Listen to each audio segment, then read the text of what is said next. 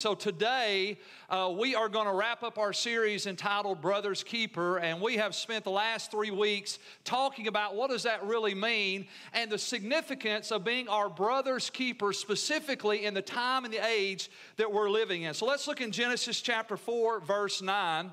Genesis chapter 4, verse 9, the Bible says this: "Afterwards the Lord asked Cain, 'Where is your brother? Where is Abel?' 'I don't know,' Cain responded. 'Am I my brother's keeper?'" And we kind of recognize some things on week one. We said there are really kind of two significant truths that we need to understand.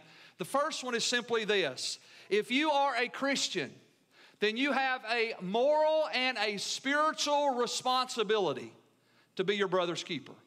If you're a Christian, you have a moral and a spiritual responsibility to be your brother's keeper, and you and I are actually commanded by God to love one another as Jesus loved us.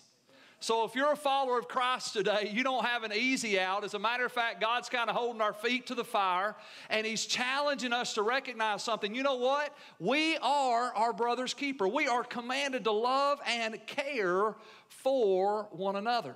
The second significant truth that we kind of laid down as we began this series is we recognize that not only are we commanded to be our brother's keeper, but the closer that we get to the end of the age, the closer we get to the coming of Christ, the closer we get to His return and the end of the world as we kind of know it right now, the more we're going to need each other. The more the church is going to need the church, the more we're going to need to strengthen and encourage and help one another, because the closer we get to the return of Christ, the more we're going to need each other, and the more the world needs to see Jesus. The closer we get to the coming of Christ, the more we need each other, and the more the world needs to see Jesus. And one of the things we've talked about over the last couple of weeks is we've talked about how significant this is, because if we're going to reach a broken, hurting world with the gospel, then we need a strong, healthy church. The church has got to be strong. We got to be strong in the Lord and the power of His might. We got to be healthy and whole. And guess what? Part of our health and our strength comes not just from being rightly connected to God, but from being rightly connected to one another. Jesus is the head, but we are the body of Christ. And we need, come on somebody, we need each other. And whether you're in this room or you're watching online, the truth is there will never be a day in your life when you won't need the body of Christ. And when you feel like you don't need the local church, it's because you have been deceived by the enemy, usually through hurt or offense, to pull away from the very thing that God intended to be the instrument to strengthen, equip, and empower you to rise up and do what God has called you to do. So, the closer we get to the end of the age, the more we need each other. And not only the more we need each other, but the world needs the church. The darker the night, the brighter the light. And the church has got to shine. Can I get an amen from somebody? So let's look in Acts chapter 2, verse 42, because we kind of recognize something. We recognize that the New Testament model for what the church is supposed to be birthed in Acts chapter 2, and the Apostle Peter's instructions in 1 Peter chapter 4 really tie hand in hand. Peter kind of repeats, with a little exception of one thought, what we see in Acts chapter 2. And so I want to just kind of revisit those this morning and just kind of look at this concept of what it means to be our brother's keeper. So Acts 2:42 says this: "All the believers devoted themselves to the apostles' teaching, which is the doctrine of Scripture, our beliefs based on the resurrection of Jesus Christ and the Word of God."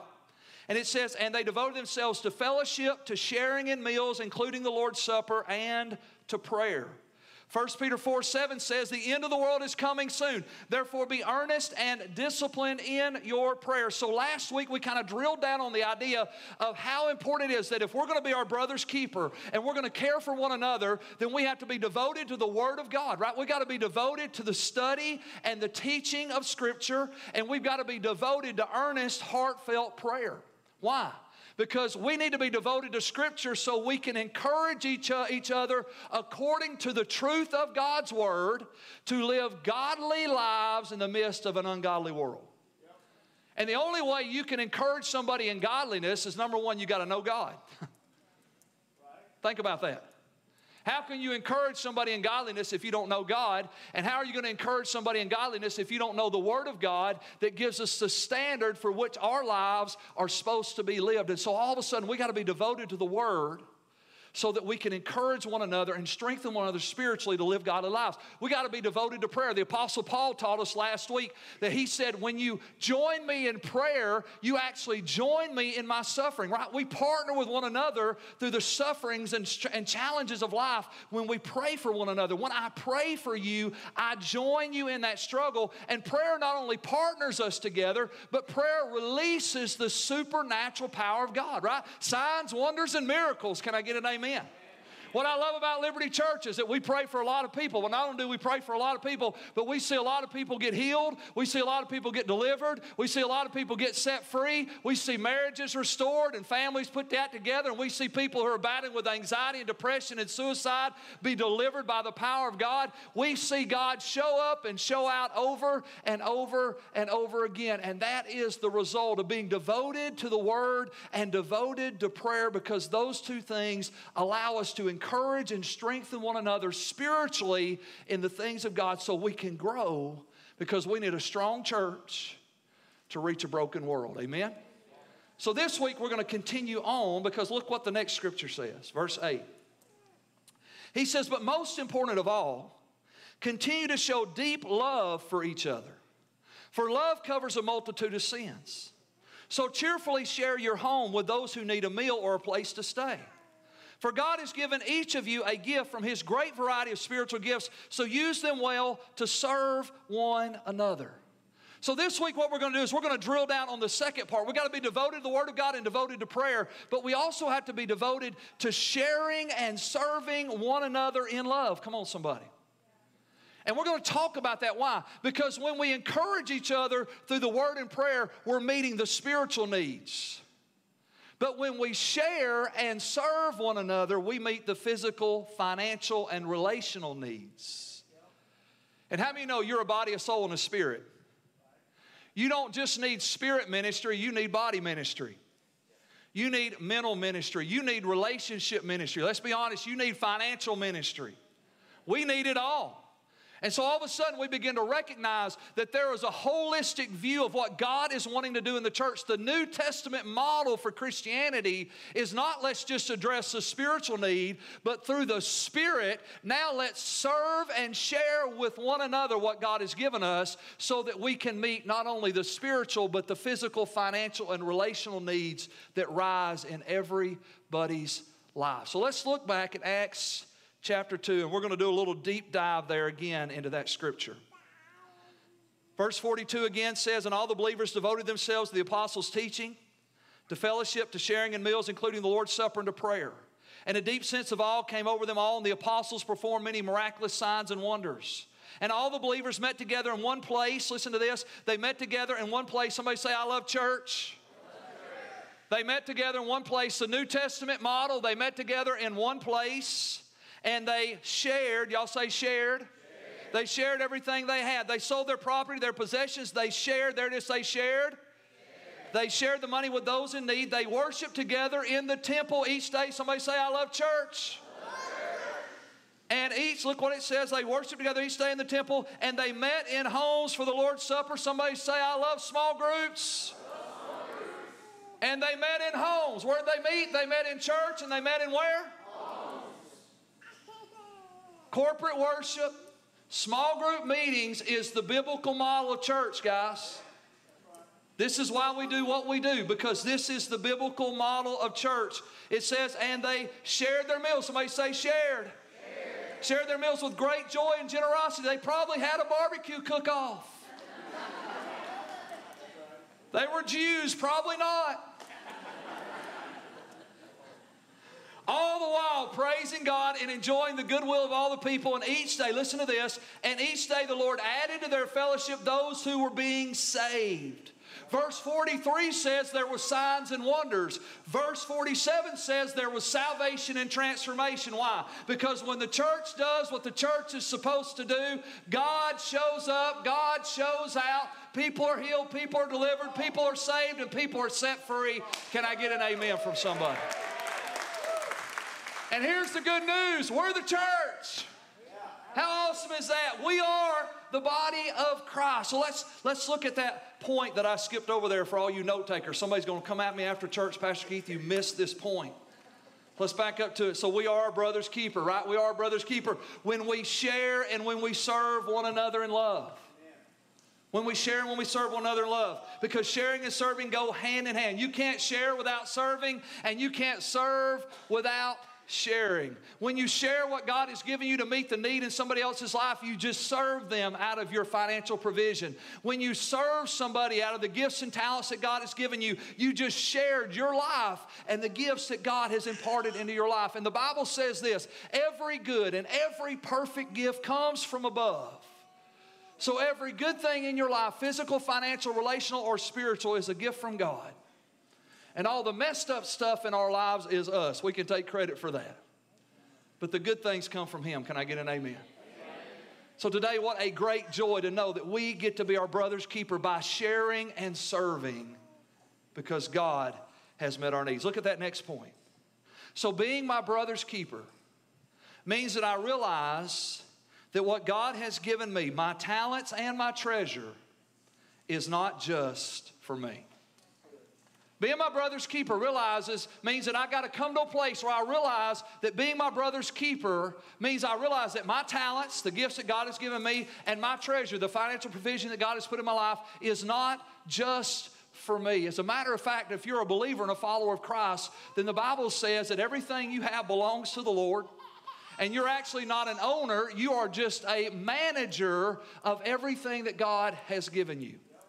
As I was studying this, the Lord reminded me of a devotion I read a couple years ago. It was written in the early 1900s, and the gentleman that was writing this devotional was remembering when he was a young person. He grew up in a very wealthy family. But he grew up in a very kingdom-minded family. He said, my mom and dad modeled generosity. They modeled compassion. They modeled what it meant to be a brother's keeper. He said, I grew up in that culture. He said, but I also grew up in a hard-working culture. My dad never believed that you just gave anybody something because you just wanted to give it to him. He said he believed in work and the work ethic, and he trained us as kids to work hard and to work toward our success. He said, I loved boats. And he said, I remember thinking to myself, before I graduate high school, I want to buy my first boat. And he said, so I started saving. I started working, I started saving. I started working, I started saving. I started working, I started saving. He said, about time I was about to turn 18 years old, my last year in high school. He said, I'd saved enough money to buy this little bitty boat. And I was so excited. And he said, I'll never forget my dad. I was getting ready to go purchase the boat. My dad sat down with me. He said, son, I just want you to know how proud I am of you. I want you to know how proud I am. I've been watching you since you were about 12, 13 years old. You've been saving for this boat. You've been working all the opportunities you've had to work. You've been doing all these extra chores and different things. And I'm so proud. I want you to know how proud I am of you that you've been disciplined and worked so hard, literally for almost 5 years now, just to buy this boat. He said, but before you go and buy the boat, he said, I want to ask you one question. He said, how are you going to use the boat to build the kingdom? How are you going to use the boat to build the kingdom of God? And the man was writing the story thinking back of when he was 18 years old. And he said, you know what? He said, I had been well raised. He said, I already thought about it. He said, I told my dad, he said, Dad, he said, you know those 3 boys in the youth group that I'm mentoring? He said, every week I'm going to take them out in that boat and we're going to go fishing. And every week when we're out in that boat, he said, I'm going to stop. We're going to take a little fishing break. And he said, I'm going to break out my Bible. And he said, we're going to do about a 15-minute devotion. I'm going to talk about with these guys out here on the ocean, out here on the lake fishing. I'm going to talk about what did Jesus mean when he said, let's be fishers of men. And he said, every time I take that boat out, I'm going to take a young person with me. And we're going to have a devotional time. And he said, I'm going to use that boat to build God's kingdom. Because he realized something. He realized that everything that he had really wasn't just for him. He realized that he wasn't an owner. He was just a manager of what God had entrusted him. Now, let me tell you some really good news. God is not stingy. God wants you to be blessed. He wants you to be blessed, prosperous. He wants you to have exceedingly abundantly above all that you can ask or think. God wants you to not only enjoy your life, but have a bounty in life. Right? God's not against the good things of life. He's not against you enjoying the things of life. He just wants you to always remember that everything that you have, your talents and your treasures, are not just for you. They're actually for others. About 15 years ago, I built a relationship with a guy in town. He goes to another church. He's a brother in the faith, and he's a millionaire. And I'll never forget, I was talking to him one day, and he said, Keith, he said, the thing about money is this. He said, I realized a long time ago, he said that God has met my needs. God has met above and beyond my needs so that I can meet the needs in other people's lives. God has went above and beyond to meet my needs so I can meet the needs in other people's lives. And then he told me this, and I thought, well, one day maybe I can figure this out for myself. He said, Keith, I'm just going to tell you, he said, there finally gets to a point where more money is just more money. He said, you can only live in so many houses, you can only drive so many cars, you can only buy so many boats, you can only take so many vacations. He said, there finally has to come a point where you realize this all can't be just for me. It's actually for others. And what we're going to do today from Scripture is we're going to see how God defines what that really means, because it's amazing what God puts in His Word. Look at 1 John chapter 3. 1 John chapter 3, the Bible says this, we know what real love is because Jesus gave up His life for us, so we ought to also give up our lives for our brothers and sisters. If someone has enough money to live well, there it is, right? God wants you not to be broke, busted, and disgusted. God wants you to live well. As a matter of fact, the Bible says a good man should leave an inheritance to his children's children. So God doesn't want you just to have enough for you to bless your family, but to actually bless your children's children so that a second and third generation can enjoy the blessing of God upon your life. But listen to what the Bible says. If God has given someone enough money to live well and he sees a brother or sister in need but shows no compassion, how can God's love be in that person? If I have what I need and more than I need, and then I see a brother or sister in need, and I don't have compassion on them to help meet that need, then how can I say the love of God lives in me? Now let's just be honest. I say this all the time. Church is a good place to be honest, so let's be honest. Here's the honest truth. Liberty Church helps a lot of people, and every day through the week when the office is open, we have people come in for financial aid and financial assistance. And the truth is that sometimes, many times, the people that need help really just need to get a job and go to work. Right? Sometimes the people that need help, right, you know them, they're in your family, they're in your circle. Sometimes the people that really need help really just need to get a job and go to work. So let me give you a clue. God does not reward laziness. God says if a man doesn't work, he shouldn't eat. So neither should we. Right? So when God talks about seeing a need and meeting a need, He's not talking about rewarding lazy people that won't work. He's talking about meeting legitimate needs in people's lives that are doing all they can do and still don't have enough. Because let's be honest, not only are some people that are in need because they need to get a job, there are some people that are working hard and doing all they can do with what they have where they're at, and it's still not enough. The baby got sick. They missed a week of work. Something happened with the car. The washing machine went out and the dryer tore up. And have y'all noticed all those things come in pairs? Yeah, really threes. People die in threes too, by the way. That's all added bonus if you hadn't noticed that. I'm a preacher. I know that thing because I do funerals. 1, 2, 3. I'm sorry. That's a side note. I'm sorry. Y'all are all freaking out. Y'all are counting funerals now. 1, 2, 3. Let's go back to what we're talking about. So all of a sudden, we recognize that when the Bible says to meet the need, it's not talking about rewarding people that don't work. It's about supporting people that are doing all they can do and they still have a legitimate need. And the truth is, there's a lot of that around us, guys. A lot of people struggling, working, doing all they know to do, and still coming short just to meet the basic necessities of life. And if you're like me, and I know you are, I love to meet those needs. Kel and I love to bless those kind of people. How about you? Amen? It's so much fun to help people that are really trying to help themselves. What a blessing that is. He goes on, listen to this, verse 18. He says, so dear children, let us not merely say that we love each other, but let's show the truth by our actions, right? Words are cheap.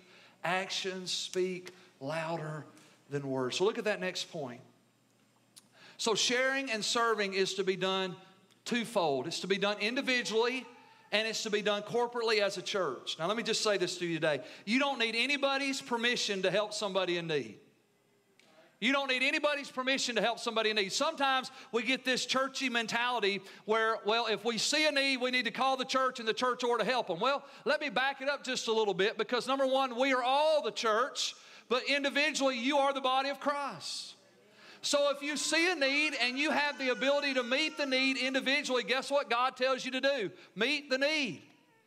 Serve that person and share with that person to meet that need. Right? You can share and you can serve individually. And every day we have opportunities to do that in the church and in the world as we live with the people that are around us. And all of a sudden, we all know right now, some of you are thinking of some illegitimate needs, and some of you are thinking of some legitimate needs in some people's lives that you know. So individually, we take responsibility because I am the body of Christ. We are members one of another. And so I don't need permission to meet a need.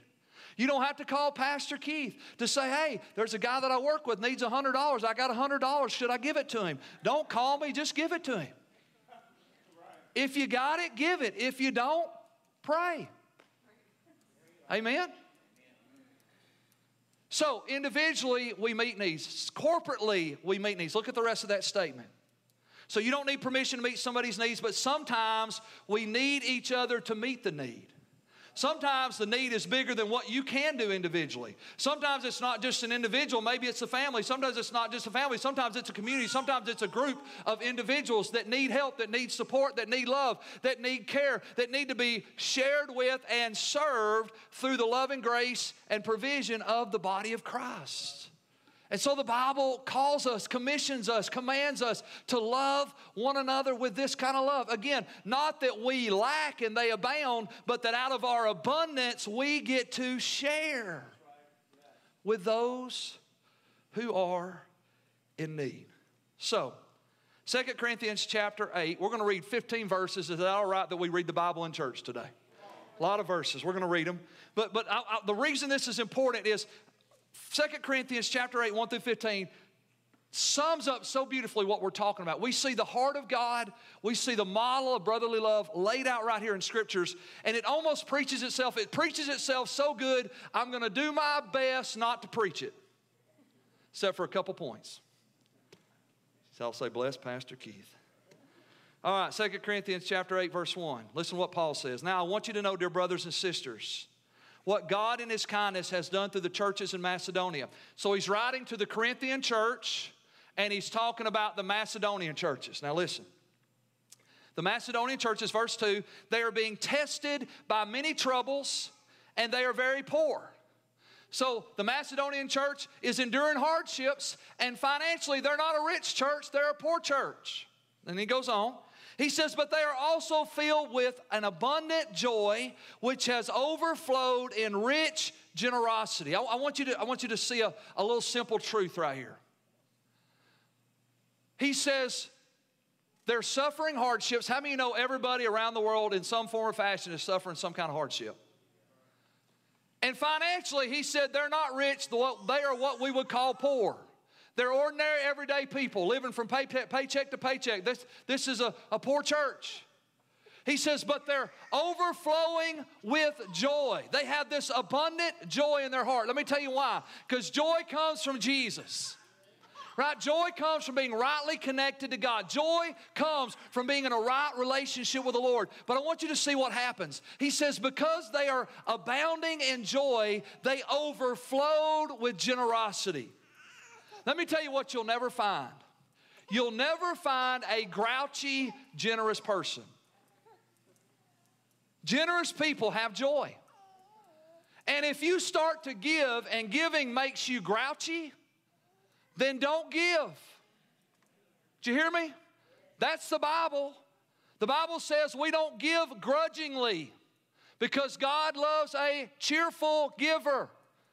If giving makes you begrudge giving, then don't give. That ought to bless you. God is not this cruel taskmaster in heaven forcing us to do things we don't want to do. He is a loving Father trying to lead us into a path of prosperity where He can meet our needs to an abundance so that we have an overflow to help other people. So He says, because they had joy, because they were rightly related to the Lord, they had an overflow of generosity. And I want you to see how this works. Joy, because I'm rightly connected to Jesus, produces a generous heart. And out of my generosity, guess what happens? You get more joy. You can't be generous and bless people and not be blessed. As a matter of fact, the Bible says God refreshes, Proverbs, the generous soul. He refreshes the generous soul. Now, just in case I hadn't told y'all, we're not taking an offering after church today, so everybody can relax. People are like, boy, you Pastor Keith talking about giving a whole lot right now. All right, let's read on. Y'all with me? Everybody good? I didn't hear you. Y'all good? All right, verse 3, look what he says. Verse 3, he says, for I can testify that they not only gave what they could afford, but they gave far more.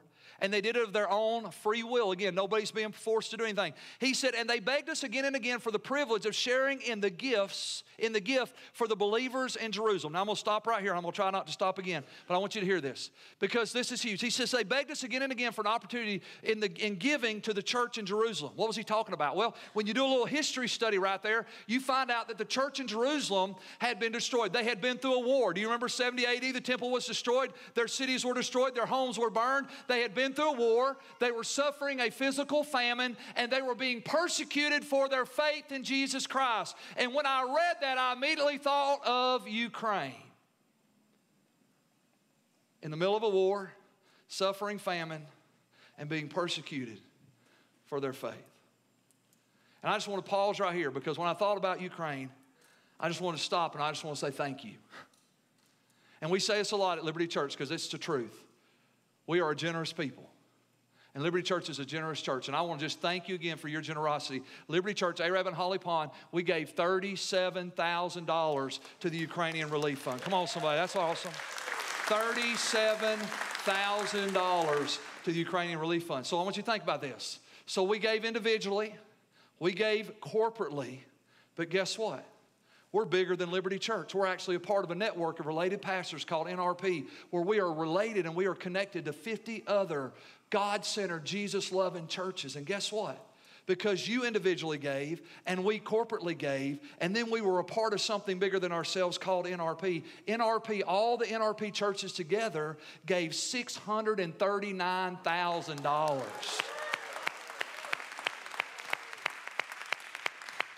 And Pastor Keith Tusi is on the ground right now in Romania working with the distribution churches where we are feeding the hungry and ministering the gospel and providing housing for families, as we talked about, for the next 6 months. And just this past Thursday, I believe it was Thursday or Friday, Pastor Keith and another NRP pastor took a truckload of food, drove it 12 hours into Ukraine, into one of the hottest war zones, to deliver food to one of the distribution churches there. And that all happened because of your generosity. That's a powerful thing, guys.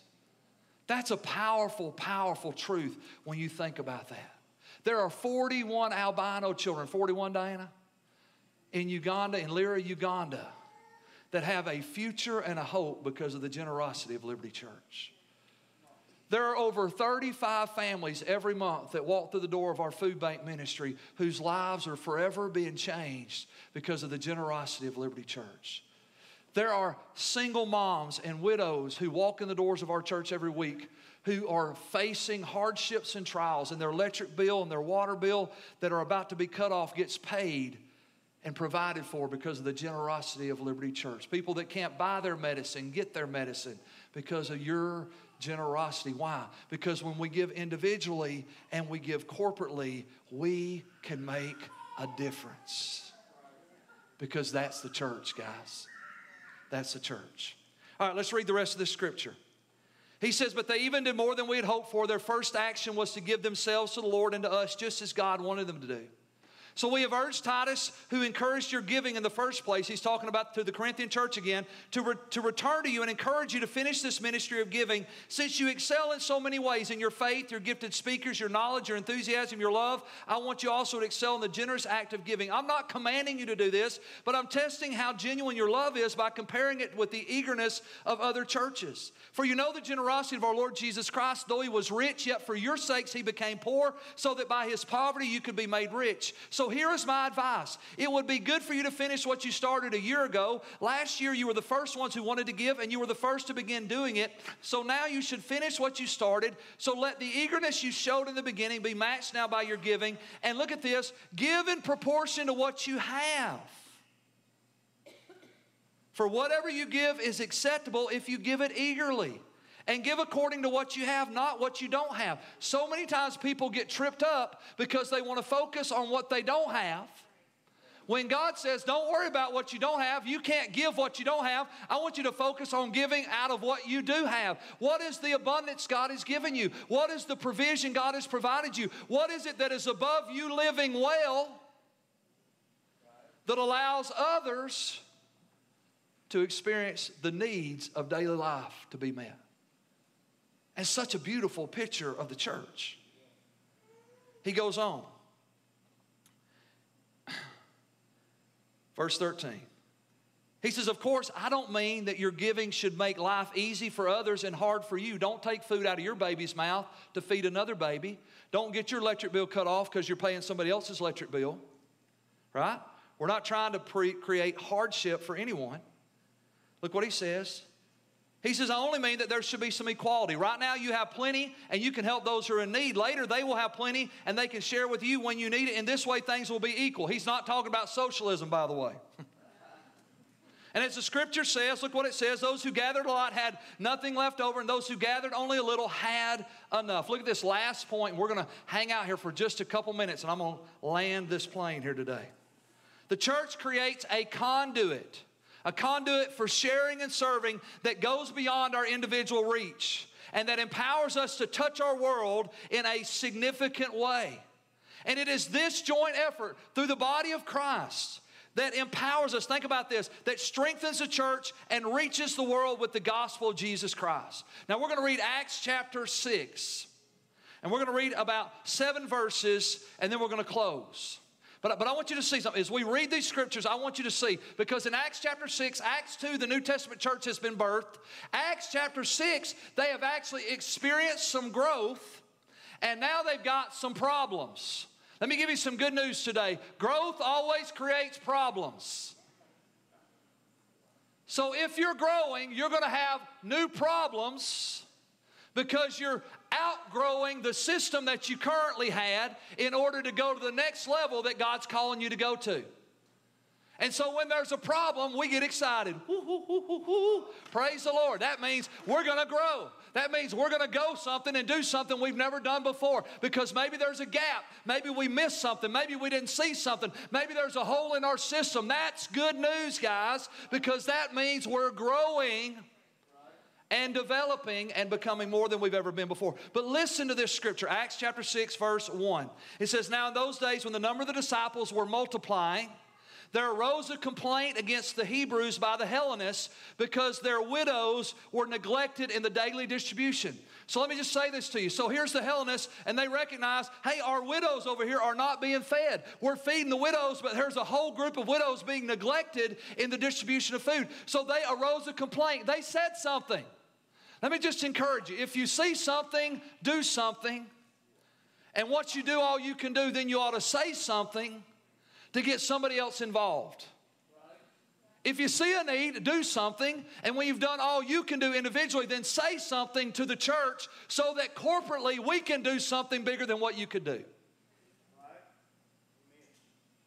Let me just boil it really down practical today. I want to give you if you forget everything, remember this one thing. Here's my challenge for today. If you see a need, meet the need, right?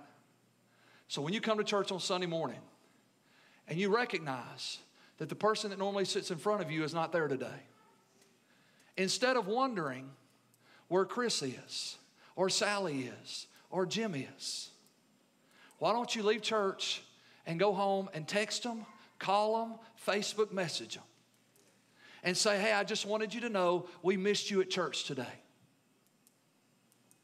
We are our brother's keeper. And I'll even give you an easy out. If you've been worshiping with them and they sit in front of you, but you may not even know their name, you call me. I'll tell you their name and I'll give you their number. And then you can reach out to them, because I'm going to tell you what's going to bless them. They're going to be blessed not just that Pastor Keith missed them. They're going to be blessed that that person that's been singing off key in the back of their ear for the last 3 years actually realized they weren't in church. And you said, hey, I just want to say I missed you today. By the way, my name's Keith. What's your name? If we implemented that one principle, we could never build a building big enough to minister to the people God would bring to Liberty Church. That one principle, I'm just telling you. Because what we assume is Pastor Keith will do it, or the church will do it, or the leaders will do it. But you're your brother's keeper. I don't sit next to them, you do. You sit next to them every Sunday. You know when they're not there way before when I know they're not there, because they're not there. So be your brother's keeper. One thing would change the trajectory of any church if we would implement that one principle. All right, let's read the rest of the scripture. Corita, you can come up if she's here. I don't know if she's here. There she is. She's got a baby. No coming up today. You're good. I leave her hanging sometimes, so I didn't want to leave you hanging today. Here's Miss Embry. Look at that. Awesome. Thank you, Embry. It says, then the 12 summoned the multitude of disciples and said, it is not desirable that we should leave the word of God and serve tables. Therefore, brethren, seek out from among you 7 men of good reputation, full of the Holy Spirit and wisdom, that we may appoint them over this business. Look at verse 4. And we will give ourselves continually to prayer and the ministry of the word. So I want you to hear this. They said, hey, there's a need that needs to be met. There's a physical, financial need that needs to be met. But the apostle says, you know what? It's not right that we leave the word of God in prayer. Why? Because we got to be devoted to the word and to prayer, and we got to be devoted to sharing and serving. Because it's not a take it and leave it. We can't just meet spiritual needs and not meet physical needs. And so they said, hey, you know what we're going to do? This is a good thing, because now we're going to meet the spiritual need, but we're also going to meet the physical need, because we're going to empower people to do what God has gifted them to do. And I just want to let you know, our connection track is all about empowering you to do what God has called you to do. We want to help you do what God has called you to do. And that's what they did. And verse 5 says this, and the saying pleased the whole multitude, and they chose Stephen, a man full of faith and the Holy Spirit, and they chose Philip and 5 other guys that I can't say their names. Don't that make y'all feel good? Verse 6, it says, and they set them before the apostles, and when they had prayed, they laid their hands on them. Now look at verse 7. This is where we're going to land the plane. Here we go. And then the word of God spread, and the number of disciples multiplied greatly in Jerusalem, and many of the priests were obedient to the faith. 3 things happened because they followed the 4-step model of the New Testament church. They were devoted to the word, they were devoted to prayer, and they were sharing and serving those who were in need. And when they fully embraced that, look what happened. Number 1, the word of God spread. And let me tell you why I believe the word of God spread. I believe the word of God spread because when you start meeting natural needs, it opens spiritual doors. Every time you feed the hungry, every time you clothe the naked, every time you provide for a physical need, that physical need opens a spiritual door where the word of God spreads into that person's life. You guys know the greatest testimony that Liberty Church has in Arab, Alabama, and now we're gathering that in Holly Pond, is that Liberty Church is the church that helps people. That's powerful. You know why that's powerful? Because every time we help meet a physical need, we open a spiritual door and the Word of God begins to spread because people begin to talk about that church that helped them when they were at their lowest moment. And then the second thing happened. It says, and the disciples multiplied. And the reason the disciples multiplied is they empowered people to do what God had called them to do. And let me tell you what empowered people do. Empowered people empower people. And discipled people disciple people. And healed people heal people. And all of a sudden we see that the disciples begin to multiply and they begin to grow. Why? Because they started empowering. It got outside just a handful of people. And we said, hey, we're going to empower the church to do what the church does better than any other organization on the planet. And that's to be the hands and feet of Jesus. And then the third thing happened, and I almost missed it. I was studying the scripture, and I almost blew right by it. It says, look what it says. It says, and many of the priests were obedient to the faith. And I said, Lord, what does that mean practically to us today? He said, Keith, think about it. He said, the priests were under the old covenant, and they lived by the law. He said, and these men that lived by the law were now coming to faith in Jesus Christ. Religious people were becoming righteous people. And the modern translation was simply like this. He said, Keith, that means that church-going people. How many know, not just Alabama, but America is full of a lot of church-going people.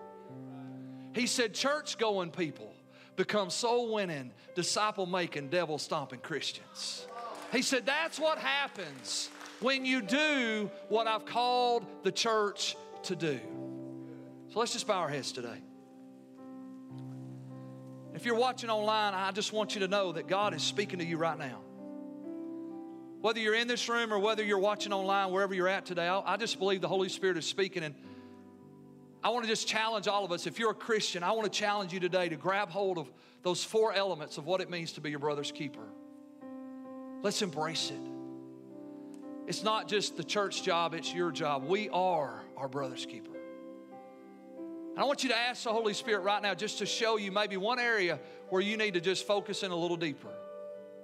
Maybe you've neglected it. Maybe you've rejected it. Maybe you've passed it off and felt like that really didn't apply to you. But I want to encourage you, let's fully embrace, devoted to the Word, devoted to prayer, sharing and serving what God has given us with others. I want to challenge you. Let's push into that right now. Let's be that church that lives the kind of life God's called us to live. Let's be our brother's keeper. Second thing I want to do, I do every Sunday, and that is this. Maybe you're here today and you know that Jesus Christ is not the Lord of your life. Maybe you're watching me right now on the other side of the world and you realize you've never been born again. Jesus died, rose again on the third day, not to make bad people good people, but to make dead people come alive.